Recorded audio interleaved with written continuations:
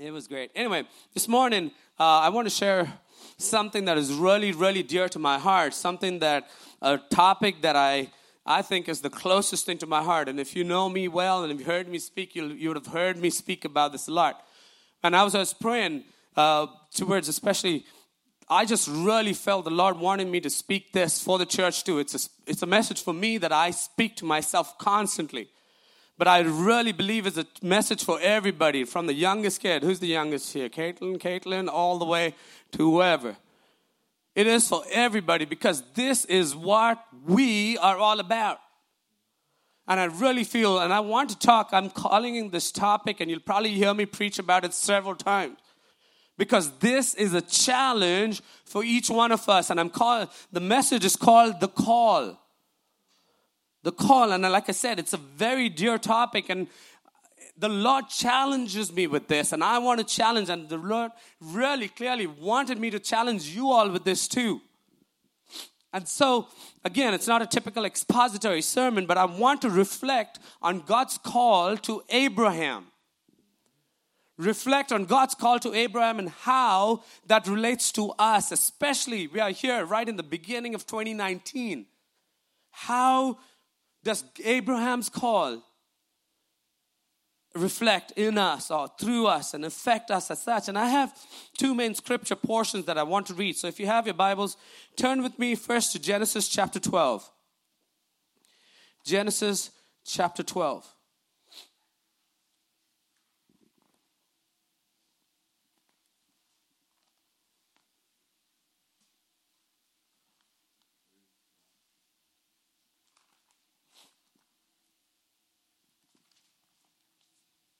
Genesis chapter 12, and I want you to put a piece of a marker there or something, and we will read. We will come back to that also, but let's read Genesis chapter 12 first. It's verse 1, the first few verses. I'm going to read, actually, let me read all the way to verse 5. It says, "The Lord said to Abraham, 'Go from your country, your people, and your father's household to the land I will show you.'" A lot of us are familiar with this passage. "And I will make you into a great nation, and I will bless you. I will make your name great, and you will be a blessing. I will bless those who bless you, and whoever curses you, I will curse. And all the peoples of the earth will be blessed through you." So Abraham went as the Lord had told him, and Lot, we know that's his nephew, basically went with him.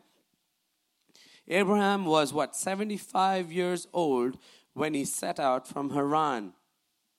He took his wife Sarai, his nephew Lot, all the possessions that they had accumulated and the people they had acquired in Haran, and they set out for the land of Canaan, and they arrived there.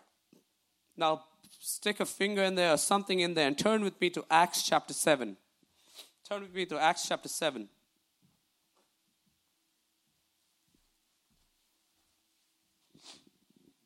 Acts chapter 7, and this is, again, a passage of scripture, if you know the background. This is where Stephen is being martyred, basically, and this is his story, the story of Stephen.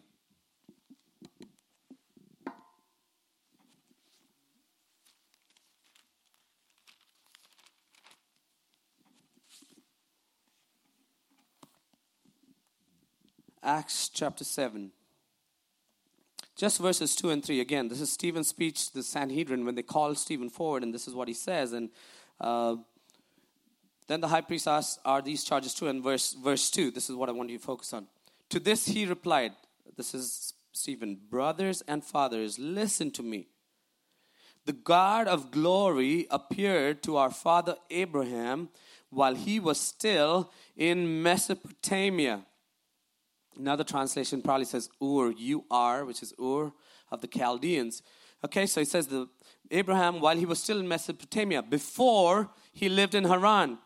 Verse 3, leave your country and your people, God said, and go to the land I will show you. Go to the land I will show you. Now, again, flip back to Genesis 12. See what God tells him, though.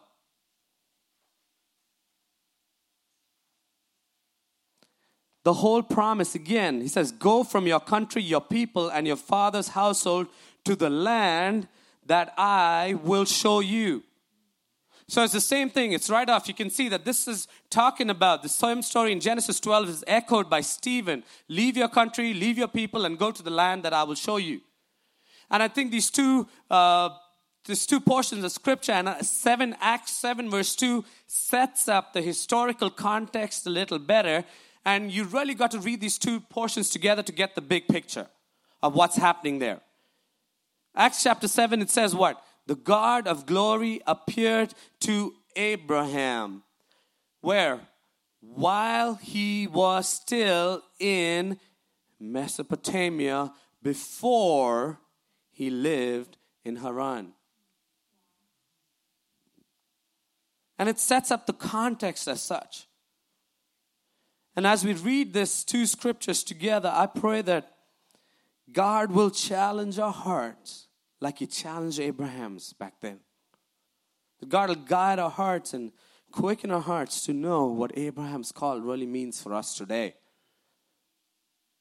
I've got to start with a familiar illustration. I've used it several times when I preach, and you've probably heard me say this and used this illustration before about Aiden being around 11 years old. And in my dream that I had, Aiden's around 11.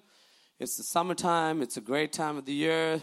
Heather and the girls are outside, some doing whatever, and Aiden's home. And so I get up in the morning, got my coffee, spent some time in the Word, and now I'm ready to make breakfast. But before I make breakfast, I knock on the door, and I tell Aiden, get up, let's get ready, let's go, breakfast is ready. And I can hear him immediately just jump up. He jumps up and he gets ready. I can hear him getting ready. So while I make breakfast, and as I am laying the plates and getting food on the table, he comes and sits down, and I'm like, wow. And then as soon as he finishes breakfast, I said, hey, do you mind go clean your room up? And immediately he goes, cleans his room up. He just jumps up. He's got this joy on his face. And I'm like, okay, let's go. Let's keep it going. And as soon as he's done with that, it's like, hey, do you mind doing a few things here and there? And he does everything I ask him to do. Everything. No complaining, no whining, nothing. Just this excitement. Now, how many of you know that's a real dream, though? Most parents will agree, right? Ask your kids to do something 20 times and an hour later you see they haven't even started, correct? That's a dream. And most of us parents hope that it'll come true one day, but I don't know, on this side of eternity. But whenever I think about this illustration, it brings something to my mind. Whether God looks down on me the same way as a parent and says, I wish Sid would get it the first time. I wish he would just listen to me the first time. I wish that we would really obey the first time. And as simple as the story is, it brings down that truth. God knows what's best for us, right? But we, with our fallen natures as such, we still have that with us. On this side of eternity, we're never going to get it perfect, right? Because when God tells us to do something somehow, and we know that's the best thing to do, but how often do we drag our feet when God tells us to do something? How often do we easily get distracted when God tells us to do something? How often do we totally forget, or we delay it long enough hoping God will forget? How many times do we make excuses for not doing something that God tells us to do? Not doing it because either we think we have a better idea than God, or we just defiant and don't do it at all. God knows what's best for us. And as we get into this morning, I want to challenge you with a question which is basically twofold. And I want us to view the sermon and go through the sermon with these two questions at the back of our minds. And I'm going to repeat myself this question several times. This is my question for you this morning. What is God's call upon your life? Or what is God calling you to do? And along with that question, you have to ask, you can't avoid this, what is God's call upon your life? And secondly, are you walking in obedience to that call? Those two questions go together. You can't have one without the other. What is God's call upon your life, and are you walking in obedience to God's call? Is it just a great career? Is it have a great family? Is it to have a great house and a fancy car?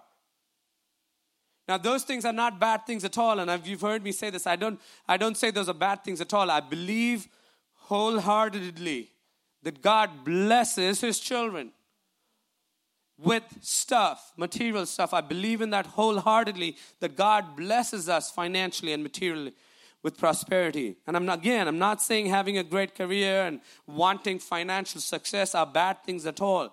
Not at all. But this morning I want to challenge you to go and ask yourselves and reflect on God's call on your life. What is God's call on your life, and when is the last time you really meditated on that? What is God's call in my life? When is the last time you've really meditated on that call? And this morning, I want to challenge you. What is God's call in your life? And the second part is, are you walking in obedience? These two questions are important because here's the truth. You will never be satisfied. You will never be satisfied until you live your life in obedience to God's call.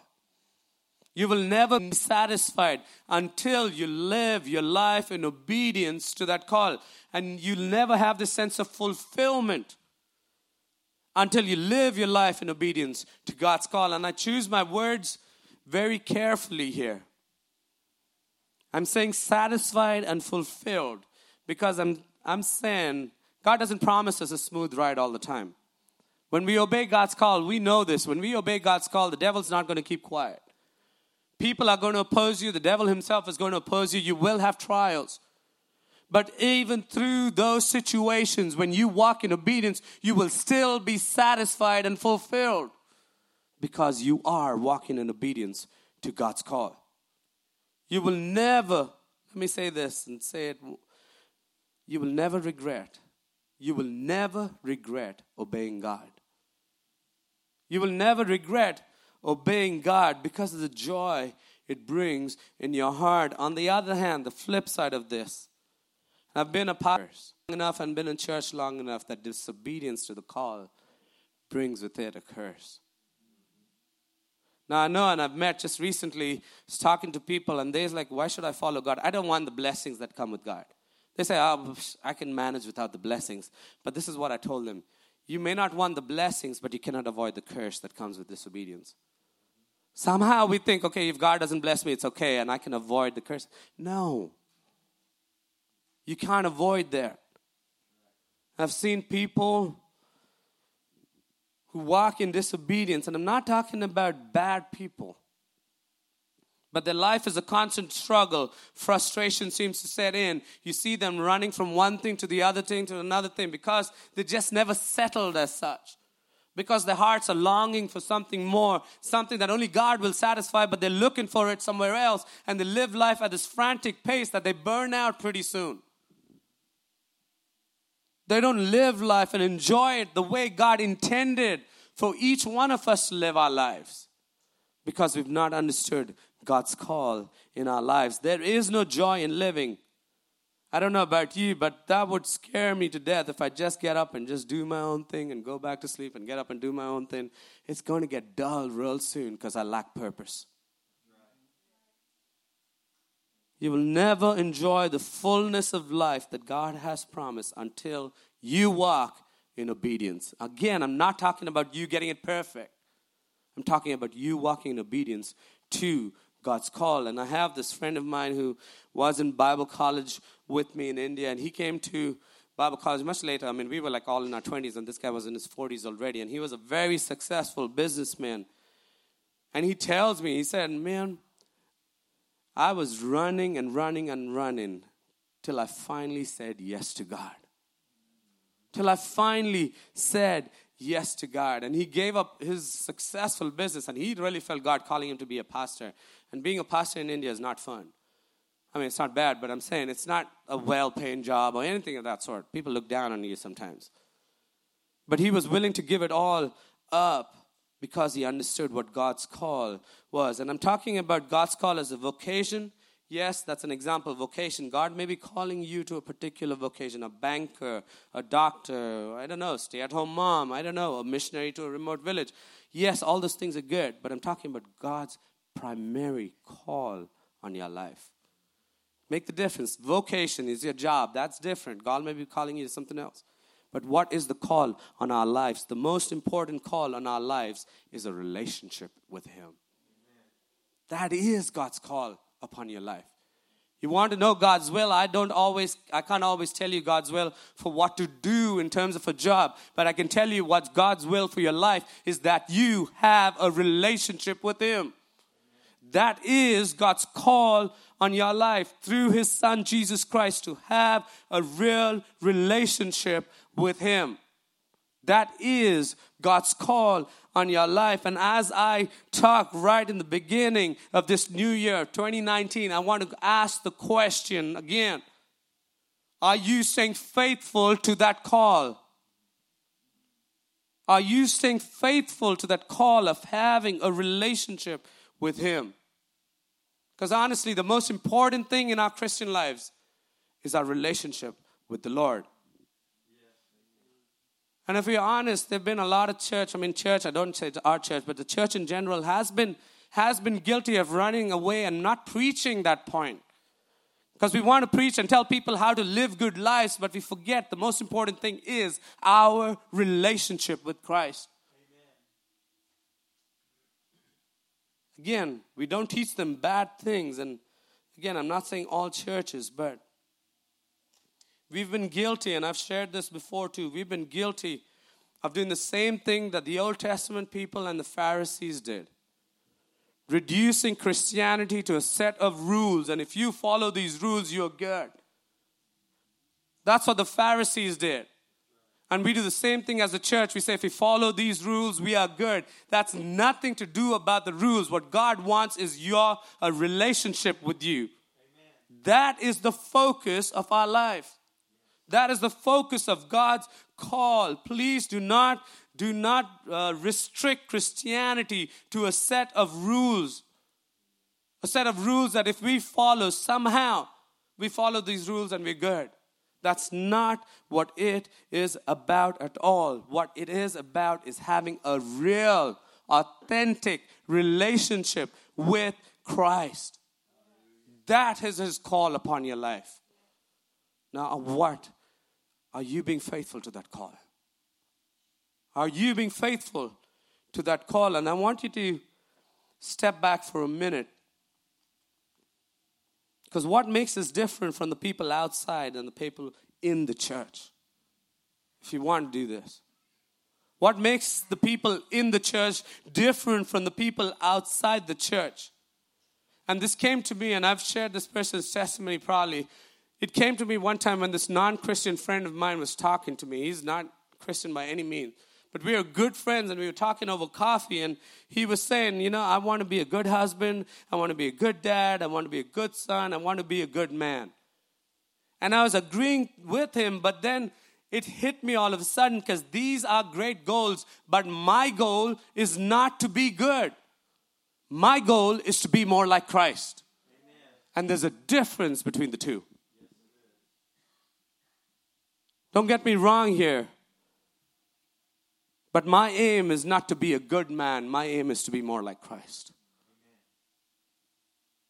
My aim is to be more like Christ, to be more like Him every single day, for my life to be transformed more and more and more into His likeness. And that's only possible when I have a real relationship with Him.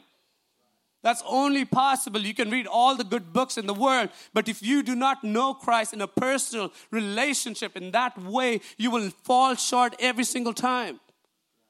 Don't aim to be good. Aim to be like Christ. Aim to be like Christ. And somehow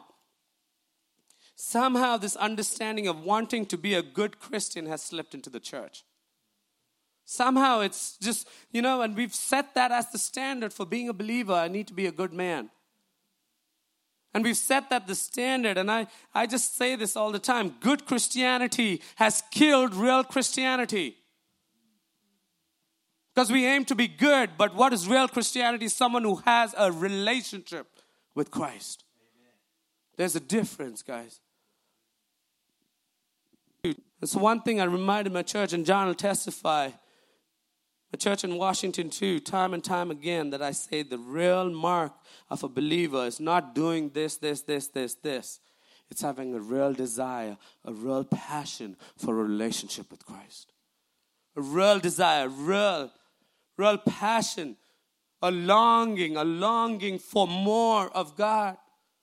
That's why you understand the psalmist when he says, as the deer pants for the water, so my soul longs for you.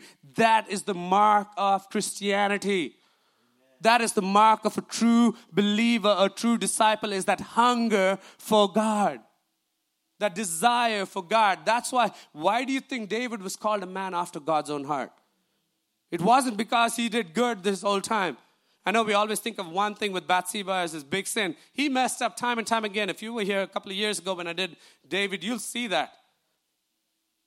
He had his ups and he had his bad downs too. But God called a man after his own heart, not because of what he did, it's because his heart earnestly desired God. When David said, I'd rather be a doorkeeper in the house of the Lord than dwell in the tents of the wicked. That's when he said, better is one day in your courts, God, than 1,000 elsewhere. You understand this man's heart, his desire for God. Even though he messed up so many times, his desire for God was there. And that's why God called him a man after his own heart. Now you want to know what God's call in your life is? That's exactly what it is. A relationship, a real, authentic relationship with Him. That is God's call. You want to know 2019? Make it a real relationship with Him. Make it a real relationship with Him. Please understand. Because you may have said the sinner's prayer 10 years back. And you may be sincere about trying to live a good life. You don't do drugs, you don't steal, you don't go beat up on your wife or kids. You feed the hungry, you support missions, you go clothe the poor, and you go to church every single time the door opens. You pay your tithes, you do good. You may be even a leader in the church, but let me be honest with you. All that really means nothing if you don't have a real active relationship with Christ. Hear me out there. Please listen to me.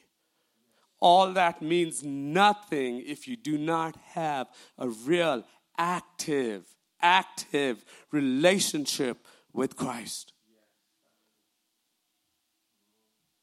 I was having a conversation with someone, and he's been in church, not our church, but in India, been in church over 20 years. And, he's just talking about how he's just done so much and everything else. And the more I was listening to him, and we had coffee, and the more, 2 hours later, I realized he knows so much about Christianity, but does not know Christ. And I didn't say anything to him, but I was just thinking to myself, again, I'm not judging him or anything of that sort. But when you don't have a real, authentic, active relationship with Christ, I would say you need to check your heart. Again, good Christianity will never replace real Christianity. Good Christianity, he'll never replace, because the real Christian is one who earnestly desires and longs for a relationship with Christ. And you know this, it's not about, we go chasing after so many other things, but we forget about just being in God's presence. Actively pursuing Him like that deer that longs for water. Do you actively pursue God that way? Because it's not about, honestly, you can speak in tongues in 10 different languages, really. God's going to give you a gift. He's not going to take it away, really. So you can keep doing that, and you can go to church like again and again and again and again, and you can do all that stuff. You can go preach. Even as a pastor, that's why I said the challenge is me. I can come and preach the word because I have a lot of knowledge, Hebrew, Greek, and everything else. But if I don't pursue an active relationship with God, I'm doing myself nothing, no favors. And that's the challenge for each one of us. Pursue God with all your heart, with all your mind, with all your spirit, with all your strength. Run after Him. That's the measure of your spirituality. What I hungered and thirst before, now I can't do without. It's like I have withdrawals from God if I don't have enough time with Him.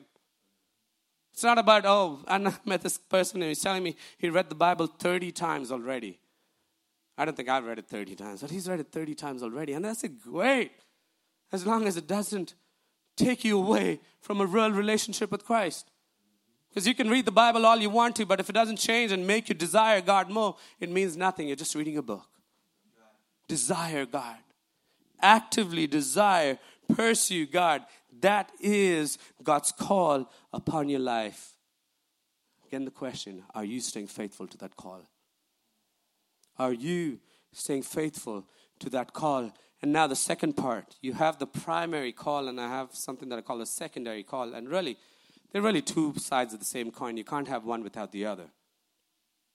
You see that in Abraham's life. Abraham calls. God calls him into fellowship with him. But it also says what Paul calls the ministry of reconciliation.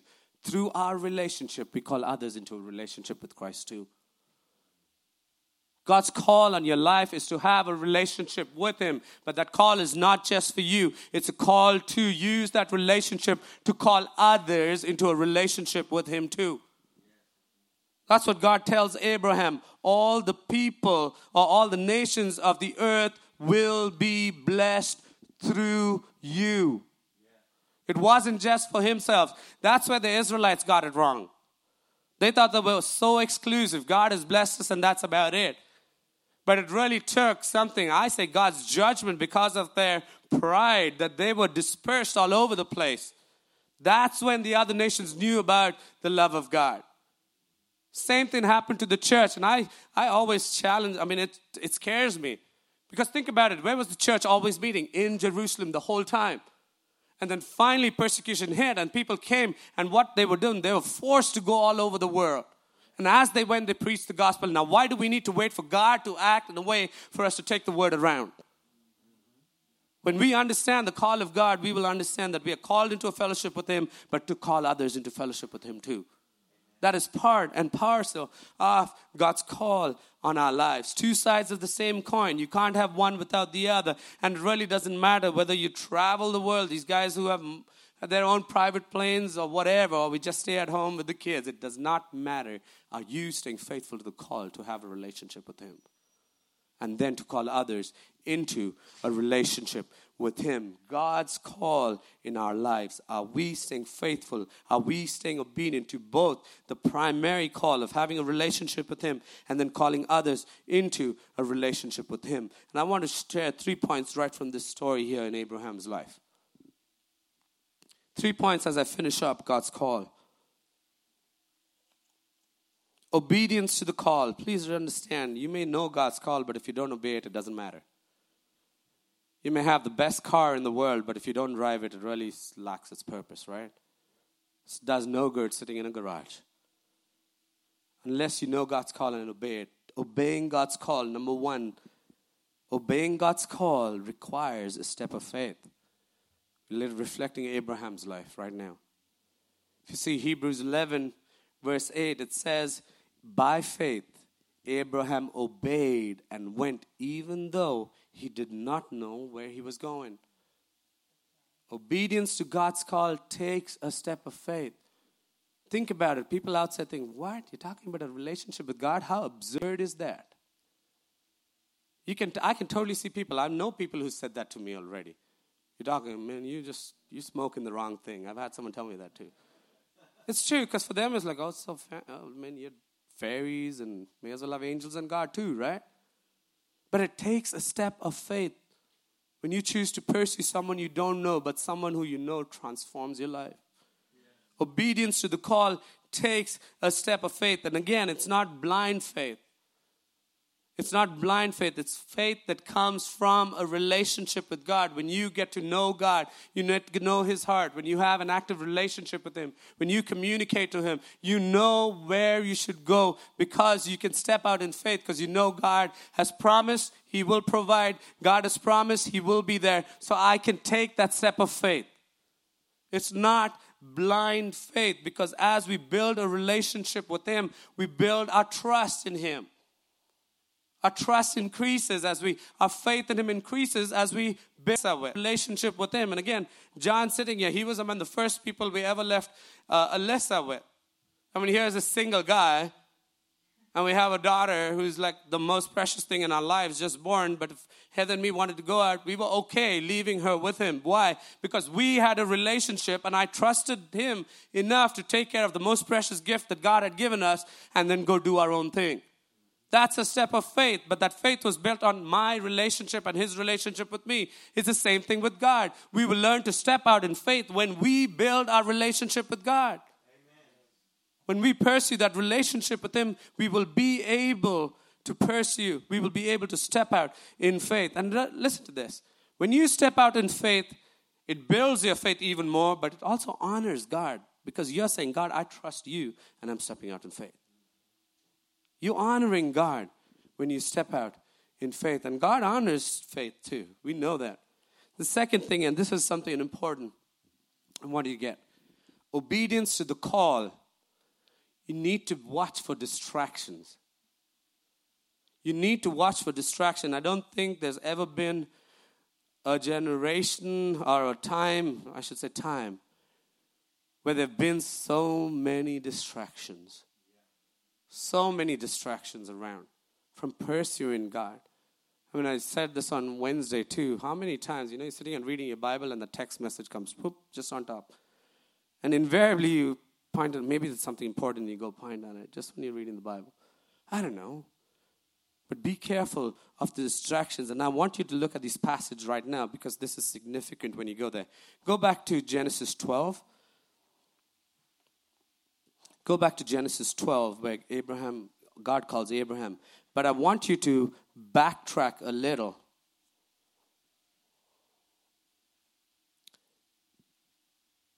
I want you to go to 11:31, okay? Understand, the chapter divisions were made later on. This is one book, one story. Verse 31. 11:31. Everybody there? Okay.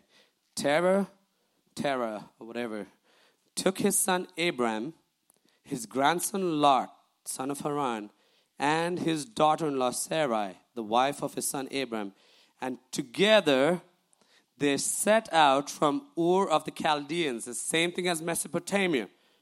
They set out from Ur of the Chaldeans to Canaan. Where are they starting from? And I have a map up here to help us out a little. Nate, if you want to get that map up. Okay, right here on the bottom. I hope I don't get feedback here. Right at the bottom, right here. Right-hand side bottom. That's Mesopotamia, Ur. Can you see that there? Now, no one went right across because of the desert. No one walked right across. Canaan is all the way on this side. They had to go around what we call the Fertile Crescent. Most people, if you've been in church long enough, you need to know that. So people followed. They followed the river all the way up to Haran, and then they came down to Canaan. And that's what Abraham is supposed to do. Look at that verse. It says, they set out from where? Ur of the Chaldeans. Where were they going? Come on, guys. They were going to Canaan. But read the next line. But when they came to Haran, they settled there. Where did God tell him to go? But when he came to Haran, he settled there. Where did God call him? God called him, told him, hey, you're here. I need you to go all the way down here. But when they came to Haran, they settled there. Here's the thing. What was the problem with Haran? Why did they settle there? When God told them to do something, what got them distracted? And historians will tell you this. Familiarity was one of the main reasons. You know, Abraham came from a very idol-worshiping, polytheistic culture, right? Before God called him. Now, historians will tell you, the main god as such they worshipped in Haran was the moon god. The same God was worshipped in the Ur of the Chaldeans too. It's the same God. Different name, but the same God. One of the reasons they got stuck is because you have this familiarity with the religious practices, and that drew him to Haran. That, like I said, that relationship that God had told him, that obedience to that call that God had got, go all the way to Canaan. But he came to something familiar, and what happened? He stopped in the middle. He stopped in the middle because he got distracted by familiarity. What's the second one? The prosperity of Haran. Again, historians will tell you, Haran was right in the middle, right there. It's in the middle of all the trade routes from the north, from the bottom Egypt, and from the whole area down here. Haran is right in the middle. Cosmopolitan that's right in the middle. Prosperity in the middle. And he settled there because what? And the Bible tells us, if you keep reading chapter 12, God had blessed him everything that he had accumulated, the possessions and the people. Prosperity kept him from totally obeying God's call. Haran was not the place he was supposed to be, but God in his grace and his mercy still blessed him in Haran. And I say this to people, please do not judge or settle for prosperity as an indicator of God's favor. Because it's God's grace that blesses you. Please don't say, I'm being blessed. That means I'm walking in the middle of God's will. Abraham's story is evidence that you may be out of the will and the call of God, but you will still be blessed because of God's mercy. It's not because you're walking in obedience. Please listen to me. Do not use blessings and prosperity as an indicator to your obedience to God. Amen. The only indicator is your passion and your active relationship with God. Do you have that earnest desire for God burning like you did earlier? Do not allow the prosperity of Haran to stop you, distract you from there. And of course, you have familiarity, you have success, and what happens after that? He just gets into that comfort zone. That's it. He gets comfortable, right? God is blessing me. Hey, the kids are doing good. The bills are being paid. I have a great job. This is where God wants me to be. It's so easy to get comfortable in that situation, but that's not what God's call is. God's call to Abraham was to go all the way down to Canaan. But when he came to Haran, he settled there. Here's my question. I just told you what God's call in your life is. To actively pursue a relationship with God. Have you settled in Haran in your spiritual life? Have you settled in a place like Haran in your spiritual lives and not pursuing what God has called you to do? Called you into a relationship with Him and through you to bless the people around you and call others into relationship. Have you got so comfortable being where you are and forgotten what God's call in your life is? That's the challenge. That's the challenge. And the last thing I want to say, because honestly, hey, don't rock the boat, right? Everything's going good right now. I mean, what I do read my Bible for 5 minutes every day. I pray. We do it. We do the right things. But again, I just said this earlier too, and you know this already. Doing the right things doesn't mean you're pursuing God. The relationship with Him and earnestly seeking God. What is your will? Where do you want me to go? What do you want me to do? That desire, earnest desire, like again, that longing in your heart for more of God. That's how you measure your spirituality. And the last thing I want to say, obedience to the call requires a willing heart. God very rarely will drag you by the collar and take you to a place He wants you to go. That happened to He will not grab you and pull you and send you. Yeah, it happened to Jonah, but that was the only place I can really think about.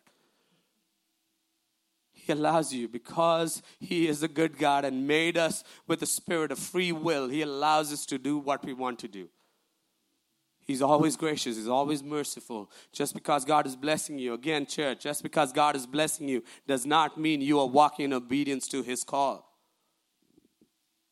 What is God's call in your life? Obedience to that call requires a willing heart. I'm going to finish with this. You don't have to be the most talented singer, musician, or preacher, or teacher to obey God's call.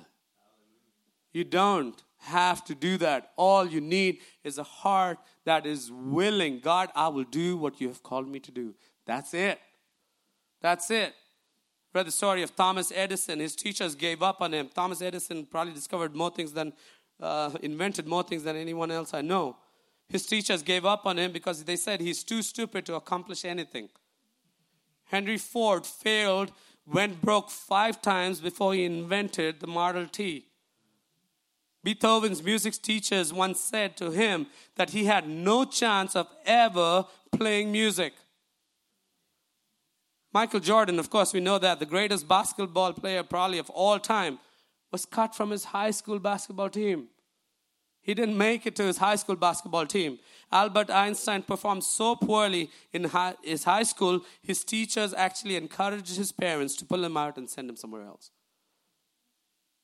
Honestly, you think about it, there's so many examples I have here, but sometimes the greatest success stories come from the people who just had a willing heart. They weren't the most talented, they weren't the most blessed with everything. All they were with was a willing heart to pursue their dreams. Now put that in a spiritual context. Are we willing to pursue God? Have that relationship with God. We know the saying, the cliche as such, but it's so true. God does not always call the qualified, He qualifies the called. That's amazing. God doesn't always call only qualified people. He qualifies, equips, empowers the people who respond to His call. One of the most amazing parts of God is that He uses imperfect people to do His perfect will. All they've got to do is say yes to His call.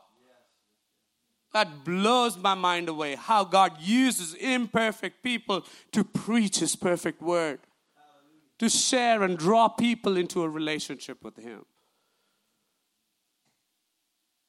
Honestly, and like John, and bring it back here, when you think you've got it all figured out, God can't work. When you come to Him humbly and say, God, I don't know a single thing, that's when He works. Amen. Allow God to work in your lives, church. Allow Him to make you what He always wanted to make you. Allow Him to take you to the places that He has destined for you. The calling He has placed on our hearts is to have a real relationship with Him. Now, are we staying faithful to that call? Be careful of Haran. I think that's especially important to those of us who've been in church long enough. We can easily slip into that.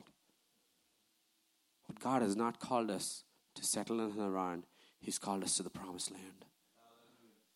The promised land was flowing with milk and honey. If we think we're in Haran and man, I'm enjoying life right now, you're missing out on the land flowing with milk and honey because you've settled for something else in your spiritual life. What is God's call in our lives? It's to a relationship with Him, and through that to call others into a relationship with Him too. Are we staying faithful to that call? Bow your heads with me, and I want us to really, you'll hear me preach this sermon several times because this is the crux. This is it, church. This is it when it comes to God.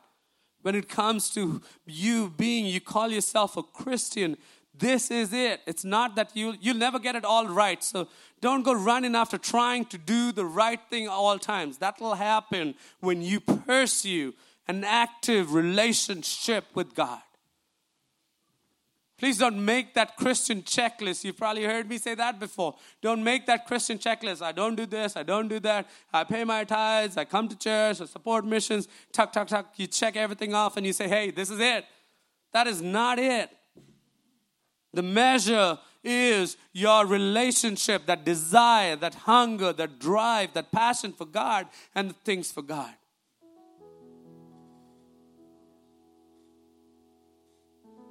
And don't let the enemy say you've got to have it all together before you pursue Him. That's a lie of the enemy. That you've got to get it all right. I need to go get my life right and then come follow God. That's a lie. Run after Him with everything within you. Run after Him. And He will help you through those other situations. Have that heart like David had. I've prayed that prayer so many times. God, give me a heart like David. I want to be a man after your own heart. And realize the key is pursuing, running after God, His presence in my life. Think about that for a minute. Chew on that for a minute. Do you really Do you really? And let's be honest, you don't have to say it to me. You don't have to say it to someone else. But it's between you and God. God, I know what you have called me to, God. That fire that burned in my heart. I want to earnestly, I desire, oh God, and pursue and earnestly long for a relationship with you, God. To sit in your presence, to dwell in your presence. And God, like David said, Lord, rather dwell in your house, God, than 1,000 elsewhere, Lord. Do you really have that desire in your heart? Because that's what makes the difference. God, I want you more than anything else, Lord. Please challenge you in the beginning of this year to pursue God. Grow in your hunger for God. I'll be honest again, I'm not saying this to brag and I don't get it right all the time. But I have withdrawals when I don't spend time in God's presence. I'll be honest with you. Because the sense of joy and fulfillment, even though we're going through the hardest times in my life, is because I know I have the time set aside to spend and pursue after God. I want you to think about that. I'm not going to say anything more, but reflect on God's call. What is God's call? It's a relationship with Him. And have you being obedient? Are you being obedient to that call? Let's take a couple of minutes, and as we worship the Lord, I want you to just